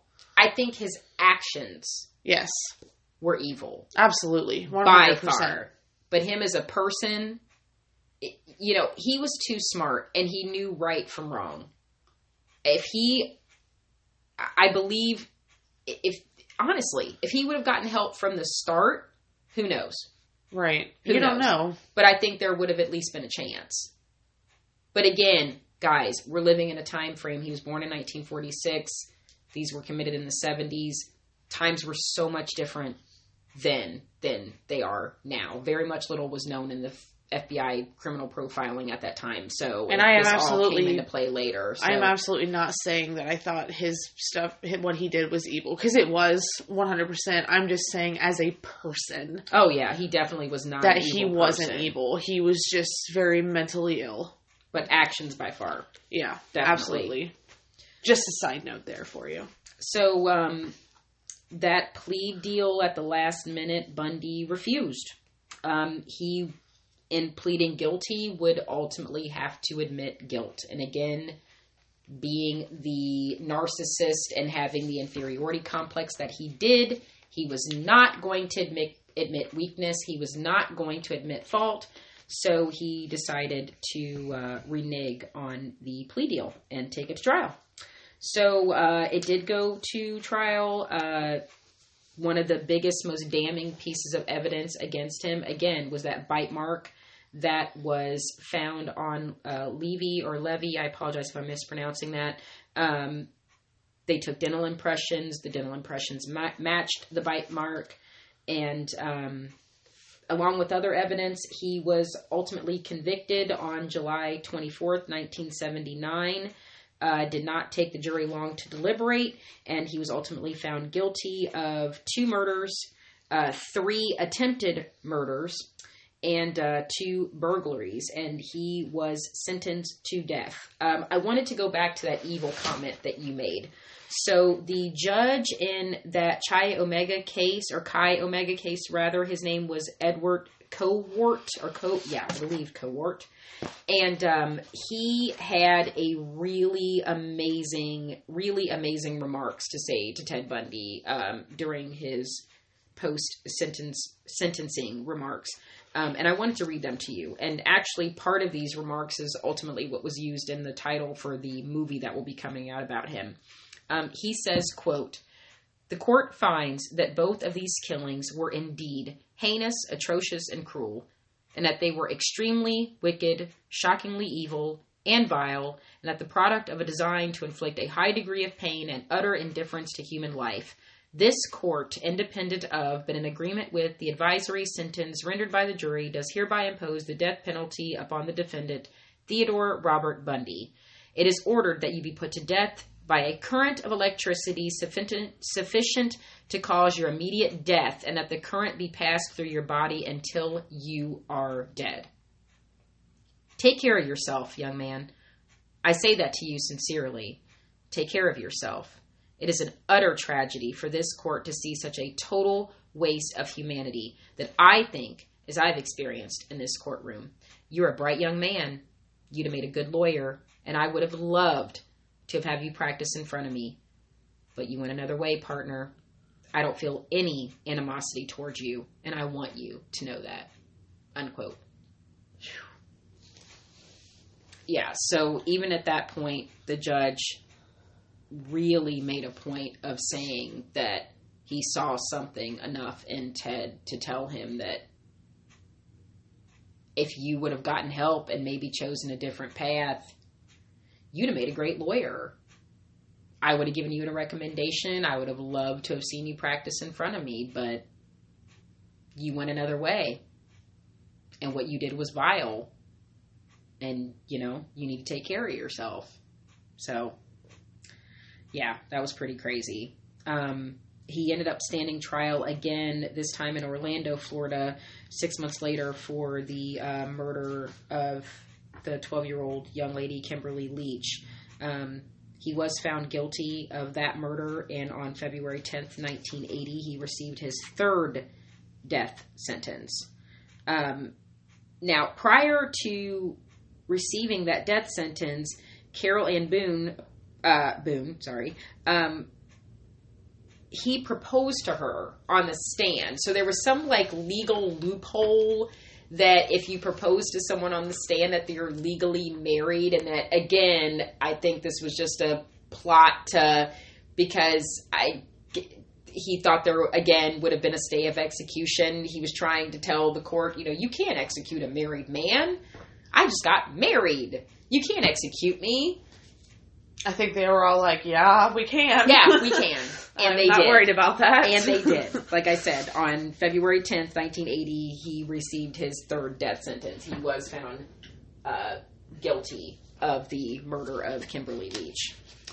So he actually ended up spending about 9 years on death row. Prior to that time, in October of 1981, Carol Ann Boone gave birth to a daughter named Rose, and she stated that Ted Bundy was the father. Now, I know there has been some speculation over the years. I tend to believe that it's true. Ted was denied conjugal visits because he was on death row, but it was known by inmates and even guards at that time that inmates would bribe guards, and basically the guards would kind of look the other way so that these inmates could have intimate moments with female visitors. So even by Carol Ann Boone's own testimony in interviews, it was stated that money was exchanged, and her and Ted would have a quick moment alone, and apparently that ultimately sired a young daughter named Rose in 1981. It has been said by Anne Rule, again, the woman that wrote the biography about him, apparently she knows of or has seen his daughter, and she's a very well put together, beautiful young lady, and I guess Carol Ann divorced and left Ted. I don't have the exact date on that, guys, but she divorced and left Ted not long after that, I believe in 1982 or 1983. So he never had any contact with her or Rose after that. But apparently, according to Anne Rule, she's a very well put together, lovely young lady, and her and Carol just kind of want to be left alone, which really, I don't blame them at this point. I would not want any association with that man whatsoever. None at all. In 1986, shortly after his first execution date was announced, Bundy started to confess, not only to a few murders, but really more so, he started to confess to what he actually did to his victims. And I know we went over a little bit of this earlier, that he would change their clothes, he would wash their hair, he would put on makeup. Again, we talked about the necrophilia, putrefaction with the penetration, and those ugly keywords we don't like. Yeah, so again, he would also take Polaroid pictures of his victims as well. That was another thing, a way of him keeping like a keepsake. So by December of 1988, when his final execution date was announced and all of his appeals by this time had been exhausted, Bundy ultimately confessed to the full scope of his crimes. So this is when he started to name off up to 30. I think at one point there was 37 victims. He said total, even though, like we said, there were actually only 20 identified and 5 identified survivors between 1974 and 1978. But again, there's been estimates of even up to 100 women. We really don't have any idea. But he confessed to necrophilia at that point. He confessed to decapitating at least 12 of his victims. Yes, because there were a lot of skulls found. He kept at least one group of severed heads that he had in his own apartment. One of those heads he burned in Liz's fireplace at her house. And he said that was the one act she would never forgive him for. Well, no shit. I wouldn't forgive no motherfucker for burning somebody's head in my oven? Why's it gotta be my oven? Why's it gotta be anybody's oven? Yeah, that's true. Why's it gotta be anybody's oven? Why you burning the heads, Don't sir? cut off no heads at all and burn them in ovens. No. None of that. Bad Ted. Guys, bad Ted. Bad. So, really, you know, it's not like Ted had this big change of heart and wanted to cleanse his soul, even though he did to a priest later. Yeah, apparently he renounced the whole LDS church and later identified as a Methodist before he died, and that's when he started cleansing his soul and saying that this was all porn's fault and all that garbage came out. But really why he started to confess was because he thought that they would grant him a stay of execution. He thought by confessing that he would have time to tell them where the bodies were, and they wouldn't be so hasty to hurry up and execute him. But they were like, no, dude, you got to go. It's like, time. It's been 9 years. It was 9 years. Guys, although during those 9 years, he did help with the FBI profiling. He did. Book. If you guys remember the Green River. I mentioned Robert Keppel earlier on, one of the detectives that interviewed him, and Robert Keppel did lead the investigation. He's a detective from Washington State, and he did lead the investigation for the Gary Ridgway murders, the Green River Killer murders, and he went to Ted, who helped in the profiling. Again, guys, this is someone that went to law school, that has a psychology degree, that worked in the criminal system. You know, he was too fucking smart for his own goddamn good. Like, he was textbook gonna get away with it. This was just the kind of guy he was. So, there was no stay of execution. His date did come. It was January 24th, 1989. Ted was only 42 years old. He was at the Florida State Prison in Bradford County, Florida. That morning, he had steak, eggs, and coffee for breakfast. His final words, I believe, were he said he was sorry if he caused any trouble. And he was executed by the electric chair. Apparently, it was the electric chair called Old Sparky. And it was one of the last executions that Old Sparky performed in Florida before she was retired to a museum in Texas. And that was it. You can actually view his autopsy photos online, which is kind of weird. At that time, they published them in a newspaper. Ted was cremated.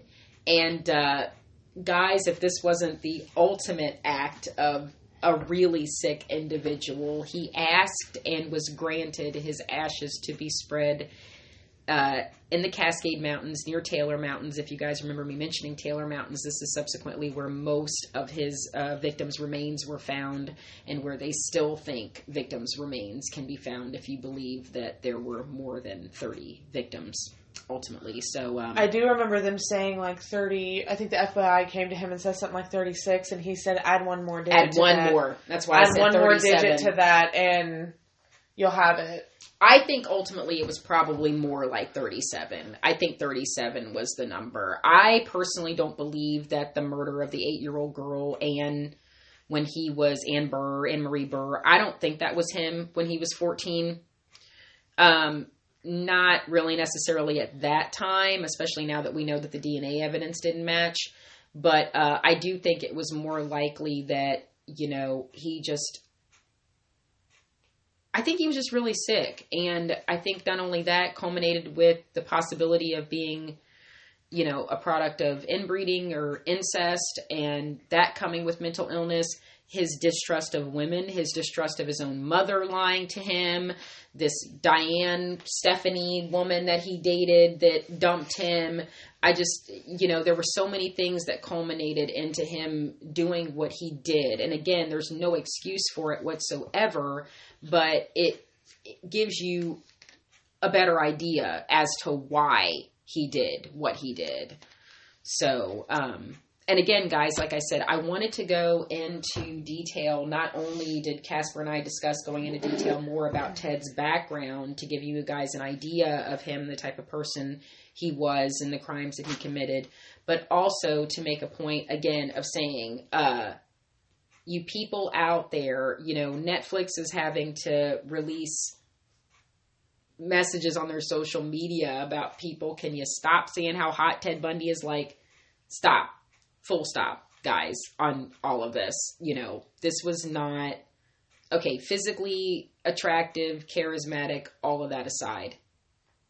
He brutally raped and murdered 2 12-year-old girls. He raped a girl with a metal rod. He raped another woman with a hairspray bottle. He beat women to death. He cut off their heads. He raped their bodies to the point of putrefaction. He was a cheater. This was a very sick, horrible individual that did a lot of evil, vile things. And in no way, shape, or form should he have then, and even more so now, been looked at anything but what he was, which was a sick, twisted individual. Sick. And again, like we stated before, and like even one of his victims that made the comment about the movie stated, this needs to be a cautionary tale. Never judge a book by its cover, guys. That cute guy smiling at you from the bar could be Ted Bundy, guys. Just be careful. Just be weary. Be careful. Now, we know we have one a little longer with this one than our other two, but there's so much information on him, and there's so much to tell about him. We wanted to make sure that we fully covered from start to finish his entire life. We knew this was going to go over an hour, yeah, we knew, guys. so. We had an idea. I think most of you knew. I think people that wanted us to, we didn't want to skim on this. We figured a lot of people were going to watch the documentary. We figure a lot of people are going to know who Ted Bundy is, but surprisingly, a lot of people don't. And even people who do know what he is, they really only know about the crimes. They don't know not only about his background, they don't know the victims. And like we said, we offer our most heartfelt condolences to the victims and to their families and to the survivors. And we hope that they are living their fullest life and that they're happy and healthy, and that the families of the victims that he murdered, that they are in somewhat shape or form finding solace and dealing with their grief. So we do offer our condolences to them, of course. Absolutely. Well, on a different note, that was a great one, guys. Thank you. I was so exhausted after researching that, but it got to me a little bit, you guys. I'm not gonna lie. I was reading the in-depth what he did to those women, and it gets to you after some time. It's fucked up. It kind of messes with your mind a little bit. It's fucked up. That's why we keep it light, guys. Yeah, we try to keep it a little bit comedic through it. That way there's a little bit of laughter through it. That way you're not like, oh my God. Guys, we know this shit gets heavy. This is why we it's have to very take heavy. breaks when we research it. That's why we want to laugh and make you guys laugh in the middle of it, because we know shit will get heavy and you're like, oh my God. I'm going to have to take a smoke break. I don't know how much more of this I can take. Someone's going to be like, pass the scotch, please. Fucking with me. Janice, it's 12:30. I don't care. Pass the scotch. I'm listening to a podcast. So last week, before we, I asked you guys some of you guys, if you wanted to a shout out, or if you wanted to talk about how you felt about Bundy, to message me or comment on the Facebook post or the Twitter post. So we got some of those, and I wanted to give some shout outs and go over what some of you guys said. So the first one I want to read is from one of my friends named Shauna. She writes, I only got to watch one episode last night. She's talking about the Netflix documentary. I'm going to be binging it tonight. However, Bundy has been my favorite serial killer since I learned about him. The fact he was so clean-cut, handsome, and well-spoken, and still managed to completely rip women apart is so fascinating to me. He isn't what we picture when we think of serial killers. We have images of Manson, Gacy, or Eileen.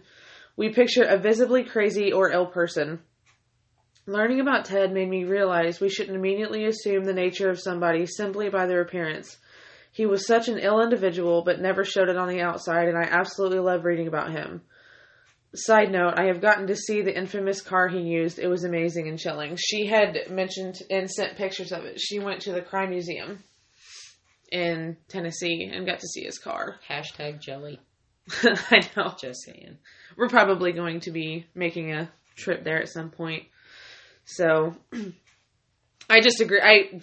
She literally just reiterated pretty much everything we said about how he didn't look like a killer necessarily, but he was still able to do all of the acts that he did.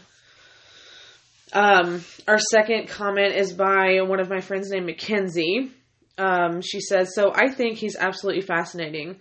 When I was watching the tapes, I kept thinking he has a very distinct mental health issue, and I was curious as to why no one even saw it. I feel horrible for all the women that were killed, but I also feel bad for him because no one gave him the help he needed. If it was found earlier, maybe all of this could have been prevented. I think he isn't purely evil. He had issues that he needed help with, and he didn't get the help for it.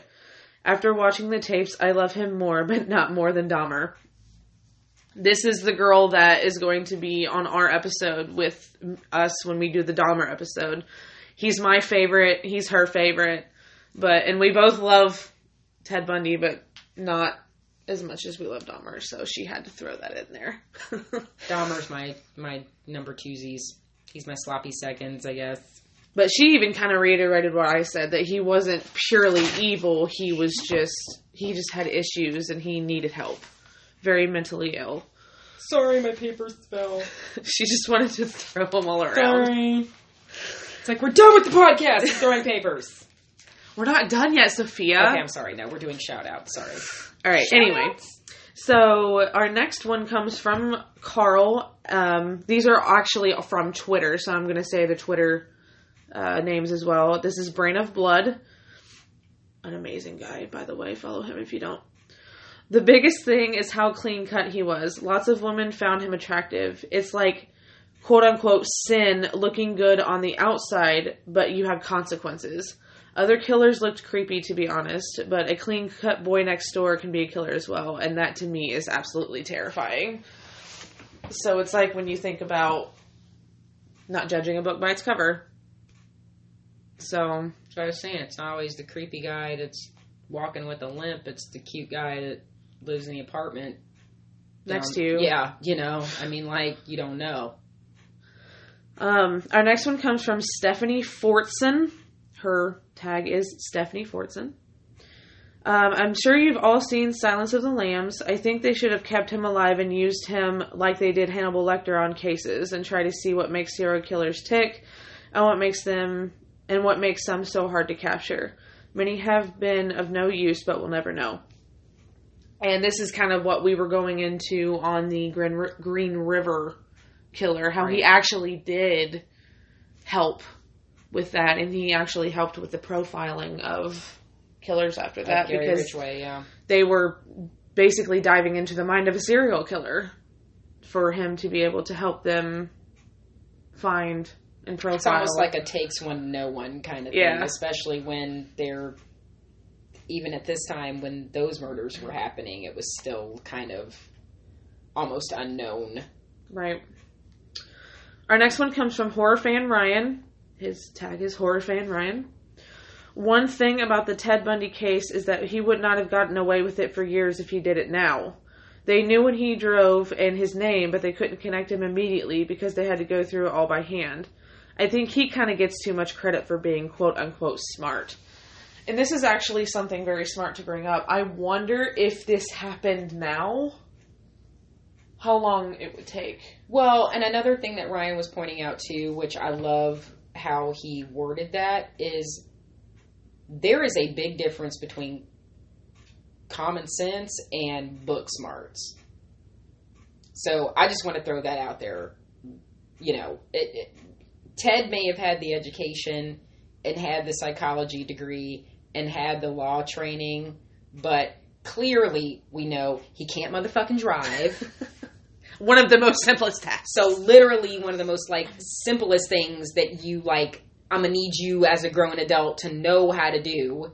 He's busting U-turns, running red lights, swerving. I mean, he just didn't know how to drive.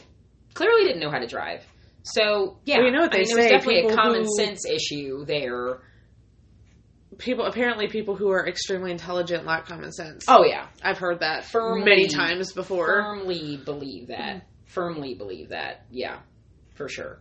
And then I think there's still that kind of thing where, I think some killers, especially ones that are extremely narcissistic like Ted, again, he definitely didn't want to get caught. I mean, he tried to escape twice. I think there were rumors, not necessarily rumors, but I found this somewhere in my research too, that in 1986, while he was incarcerated before his execution in 89, there were hacksaw blades found. So he was even plotting to do another escape. He did not want to be in jail.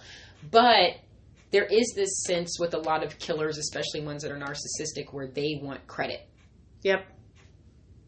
They kind of want to go down in infamy. They want you to know that this is what I did. I don't want to pay the price for it. I don't want to be found guilty for it. I don't want to, but I do want to, if a book's going to be written about it, you better make sure my name is there. Yep. Yeah. And if anything, that's what Ted Bundy wanted. He wanted to be known. Our next one comes from Jan at JSU saying _2018. He had a degree in psychology and was a master at manipulation. He was like a chameleon. He had characteristics changing from his appearance and quote-unquote habits to fool authorities. Bundy and John Wayne Gacy blended in as normal men by working in politics and public services. Mm-hmm. Bundy helped with the Green River Killer investigation, and then hearing him speak in the third person was chilling. Thoughts from the killer himself, quote, "Weak serial killers are your sons, we're your husbands, we're everywhere, and there will be more of your children dead tomorrow," unquote. If that doesn't send chills up your spine, I don't know what will. Yeah. That's very chilling to me. He was one of the first to make the point of saying that it's not the boogeymen with vampire teeth lurking in the shadows behind the bushes. No. It's your sons, it's your husbands, it's your brothers, That's crazy. It's anybody and everybody. Let me just zoom into that. The next one is from Let's Watch Horror Podcast at Watch Horror Pod. Another horror podcast, by the way, you guys. They're shout out to very those guys. Awesome. I love them. Absolutely They've been a big love support them. of us, so we want to shout them out for sure. Huge support, and they've been so sweet. And actually, to be honest with you, every single one of these people I've been reading.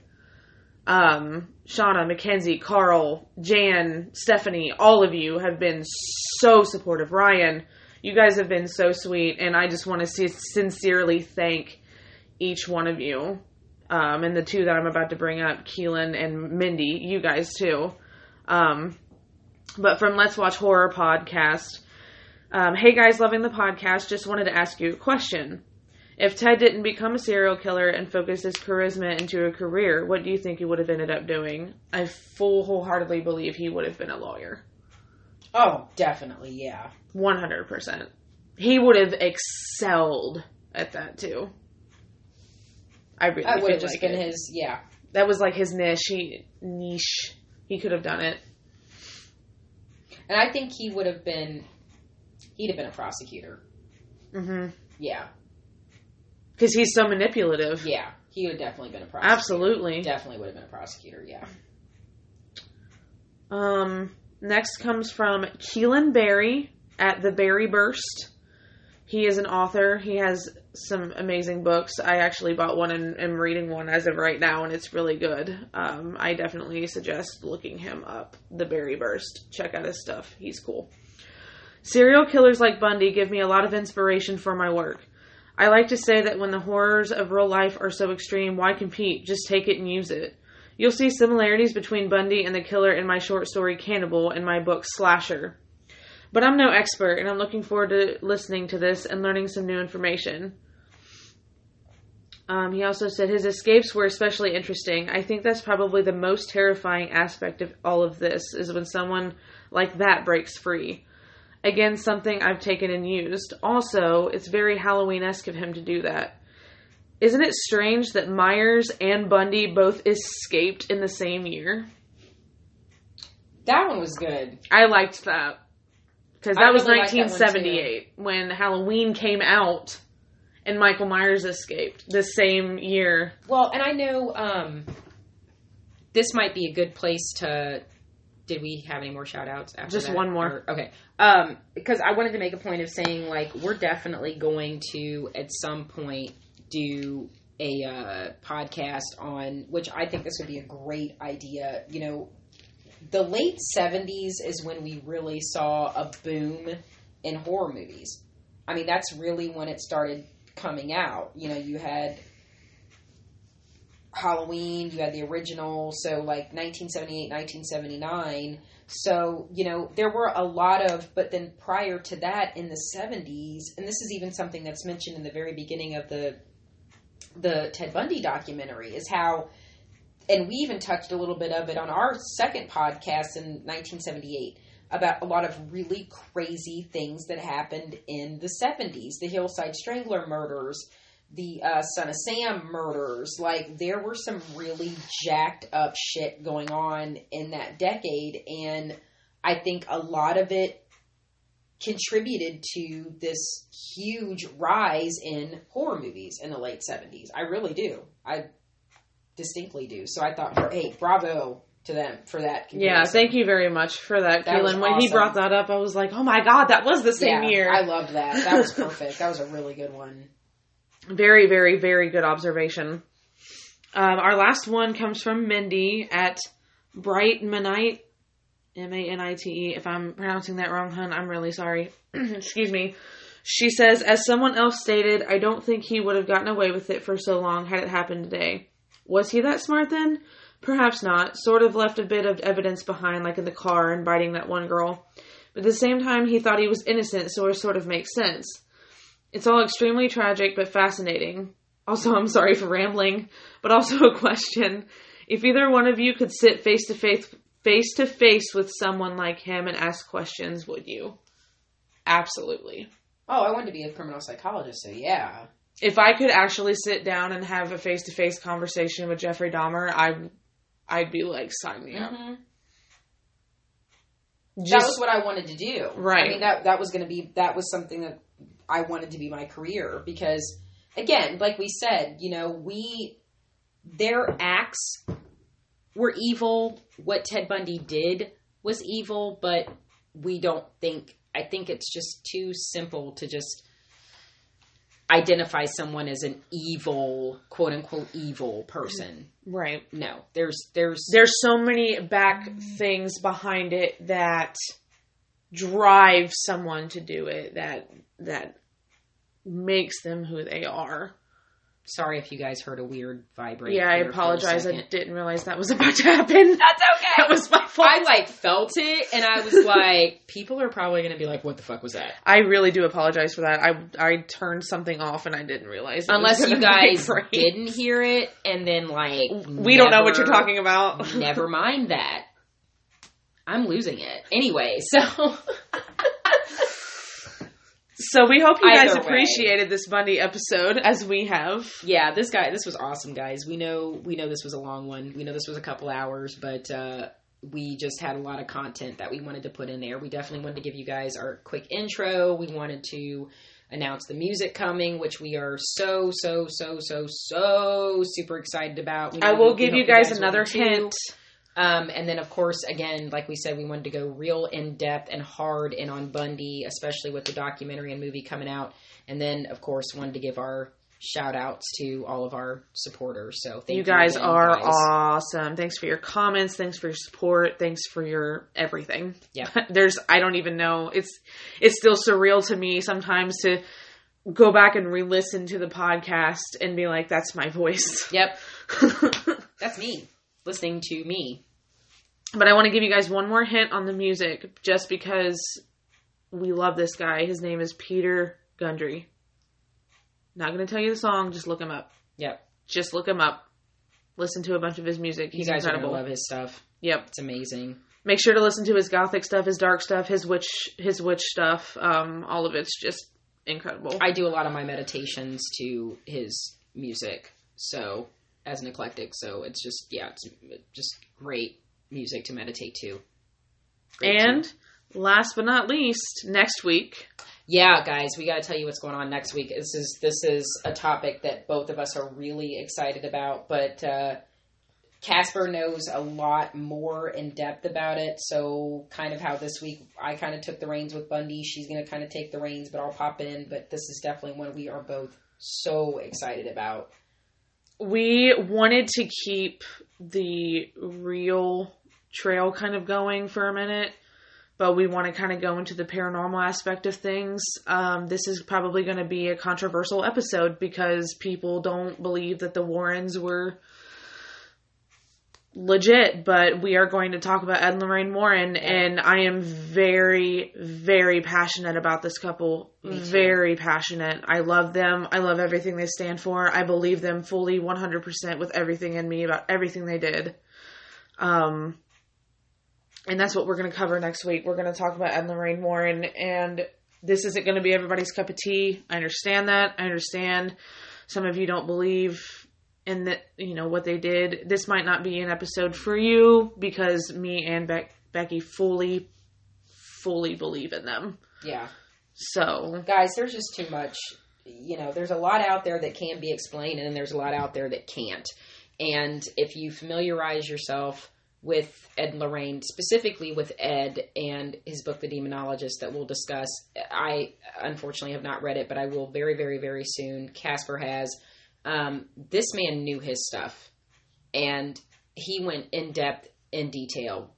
And anybody who's had themselves any type of demonic or paranormal experiences will know firsthand that what I went through was unexplained, and what I went through is exactly what Ed Warren is describing. So we both knew and talked about that this was going to be a controversial one. A lot of people may not agree, but we hope that you'll at least have an open mind if you do decide to listen, and, take away some information if you ultimately decide to disagree. But and if just you have do, an it's open okay. mind, guys. We're fine. Yeah. We're fine.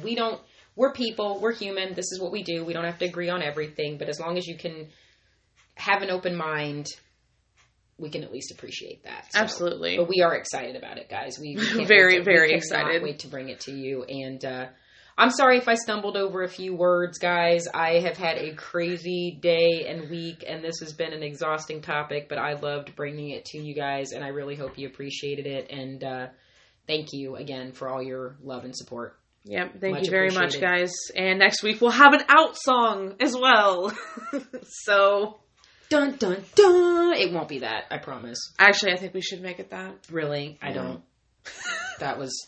It was beautiful. I'm sorry. I would play it. I would play it over and over. Remix! No.